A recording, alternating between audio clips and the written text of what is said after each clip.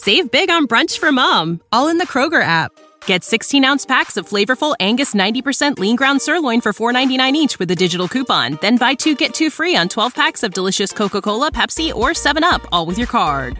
Shop these deals at your local Kroger, less than 5 miles away. Or tap the screen now to download the Kroger app to save big today. Kroger, fresh for everyone.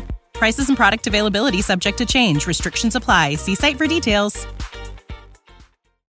It ain't the left side or the right side, then it must be the fin side. It ain't the left side. Thank you, Solo D. Welcome to another episode of On the Fin Side here with Brian Catanzaro and Paul Pickin. You can follow us on the Fin Side on Facebook, Twitter, Spreaker, iTunes, and subscribe to our YouTube channel. We are talking about the winners and losers of day one, round one of the NFL draft. But before we get to that, Paul, now that we've had a night to sleep on it, the Charles Harris pick there at number 22, taking a look at what else was available there in the second round, or in the first round, that may still be available here in the second round of the NFL draft. Any passing thoughts? I still like the pick. It's going to be very interesting to me, like we talked about last night, to see whether or not they view him as the Koamisi replacement or truly just a part of the defensive end rotation, or maybe a little bit of both. Definitely going to probably get an indication here as we go through day two, because if Miami is to look at a defensive end today, I think they are looking at him truly as a Koamisi replacement. So it could get very interesting very quickly, and I think their draft strategy moving forward could be something that gives us some indications there. But I really think he's going to end up being that Koamisi replacement. Yeah, Paul, and when you say Koamisi replacement, do you mean that you see him being a stand-up linebacker in certain situations? I do. I think he's going to basically be out there primarily doing run support and pass rushing. But like was pointed out, he did coverage drills at the combine and did a lot better than people expected. And when I look back at his footage, I love his first step, like we talked about. But there were a lot of scenarios where I saw, based on the way that they aligned the defensive line, where he was essentially scraping on 2 feet back and forth down the line looking for a hole and going, or looking for the running back. And I really liked what I saw in those scenarios as well. So the fact that he's got that first step and pass rushing ability, can put his hand in the dirt's a bonus.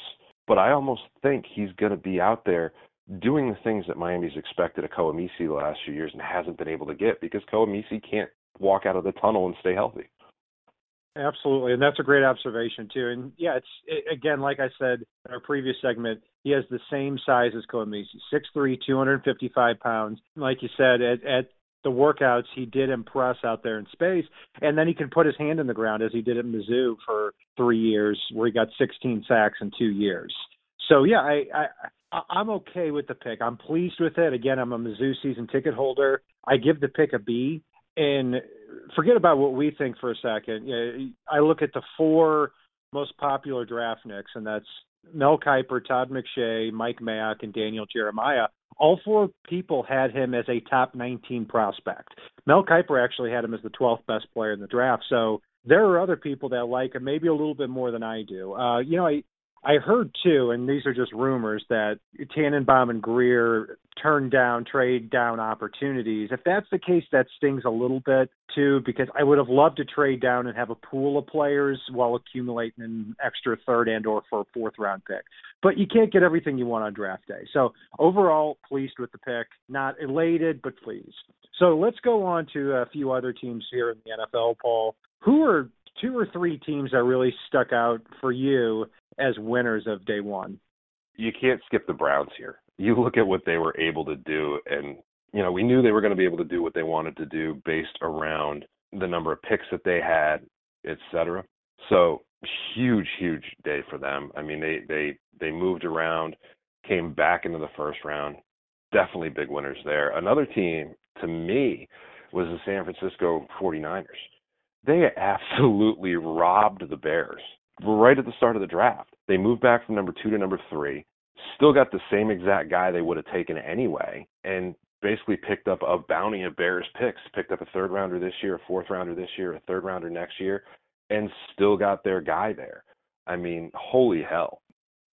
In addition to that, getting Malik Hooker at 15 was just absolutely ridiculous.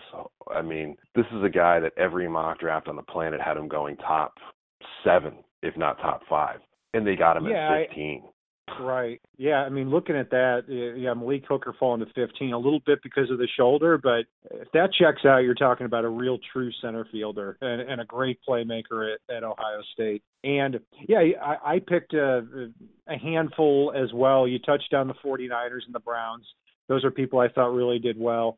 I hate to say it, but I think the Buffalo Bills did a good job. I mean, after 3 wide receivers went in the first 9 picks, that was one of their biggest needs. Their second biggest need was cornerback, and they go from 10 all the way down to 27. They get a first-rounder next year, a third-rounder this year for the swap, still come away with cornerback Tre'Davious White out of LSU. And when you look at Sidney Jones tearing his Achilles and Gary and Conley, the problems that he's had, he still surprisingly went 24th. Then you could make the case that Tre'Davious White was the second best cornerback, all inclusive, in this draft, and they go from 10 to 27 and get him. I've got to give them credit on there, even though we don't like the Bills that much in our division.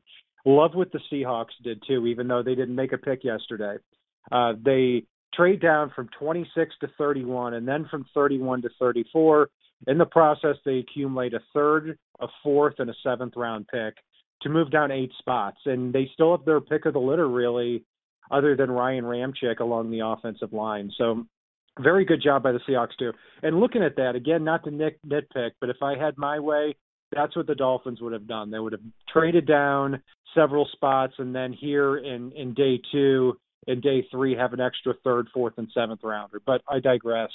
Paul, I have a feeling we're going to agree on who the number 1 loser of day 1 was, but I'll let you go ahead and take number 1. For me, it goes to the opponent in the 49ers trade, the Bears. I mean, Jesus, you're sitting at 3, and you want Trubisky so badly that you trade up with the team that's going to take Solomon Thomas anyway. Give away the farm, essentially, when you could probably use some of the players that are going to be available, in round 3 and round 4 to move up 1 spot and take the same exact guy you were going to get sitting there at 3. For me, that's just, somebody sitting in the frickin' green room with a coloring book and going, oh, yeah, that sounds nice. I want it. So to me, it's the Bears easily number 1.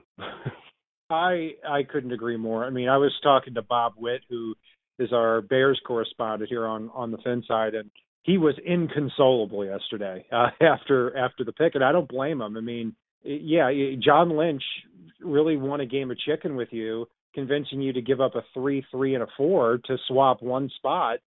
And I thought it was a selfish move by John Fox, because what you're doing here is saying, no, I don't want to wait for Mitch Trubisky, even though he should be getting these reps early.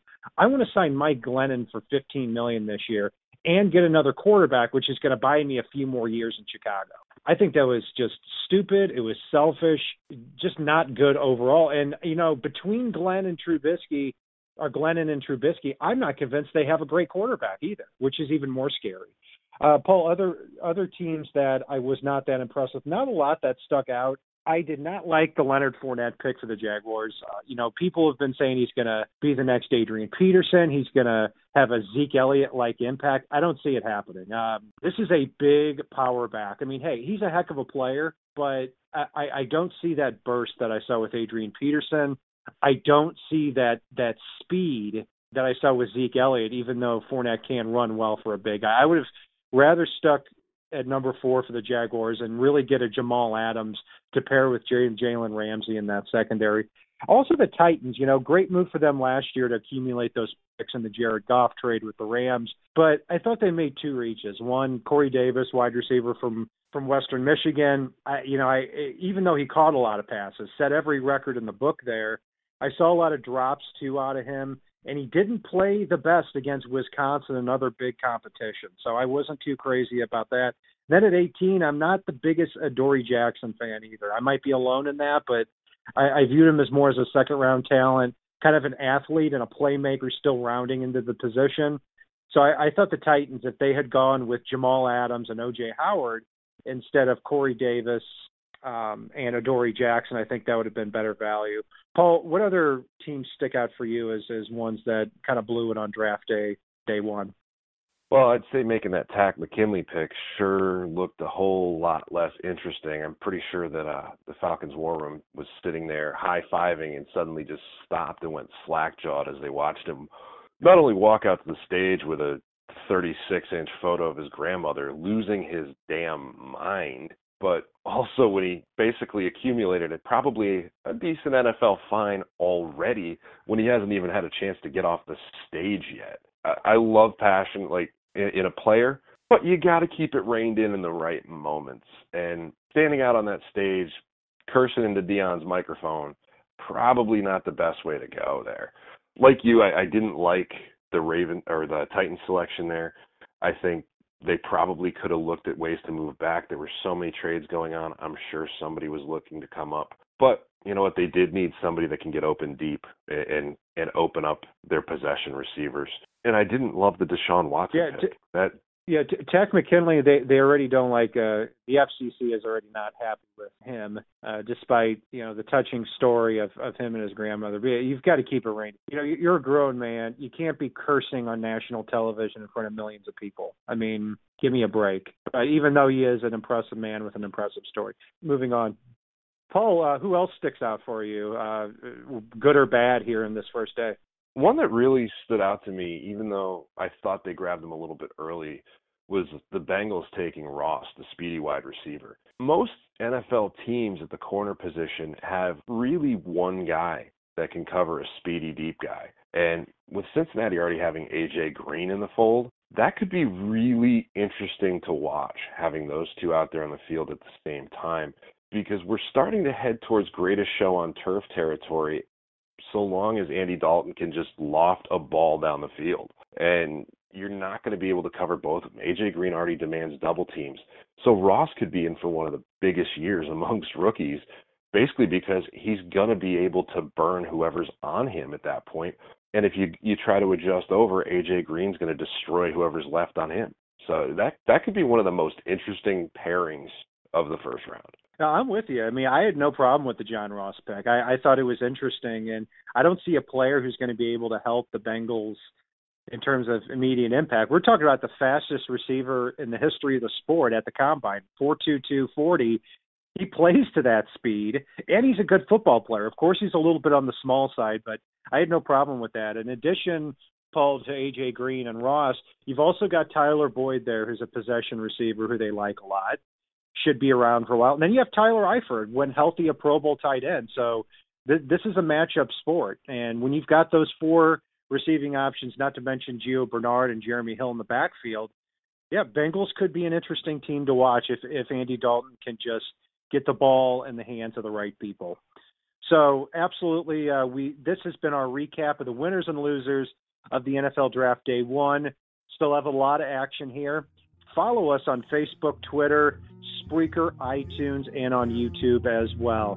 And if it's not on the right side and it's not on the left side, it is on the fin side. Solo D, take us home. It ain't the left side or the right side, and it must be the fin side. Inside. It ain't the left side or the right side, and it must be the fin side. Listen, Dolphins fans across the land all tuning in to see what Brian, Cat, and Paul about to do again.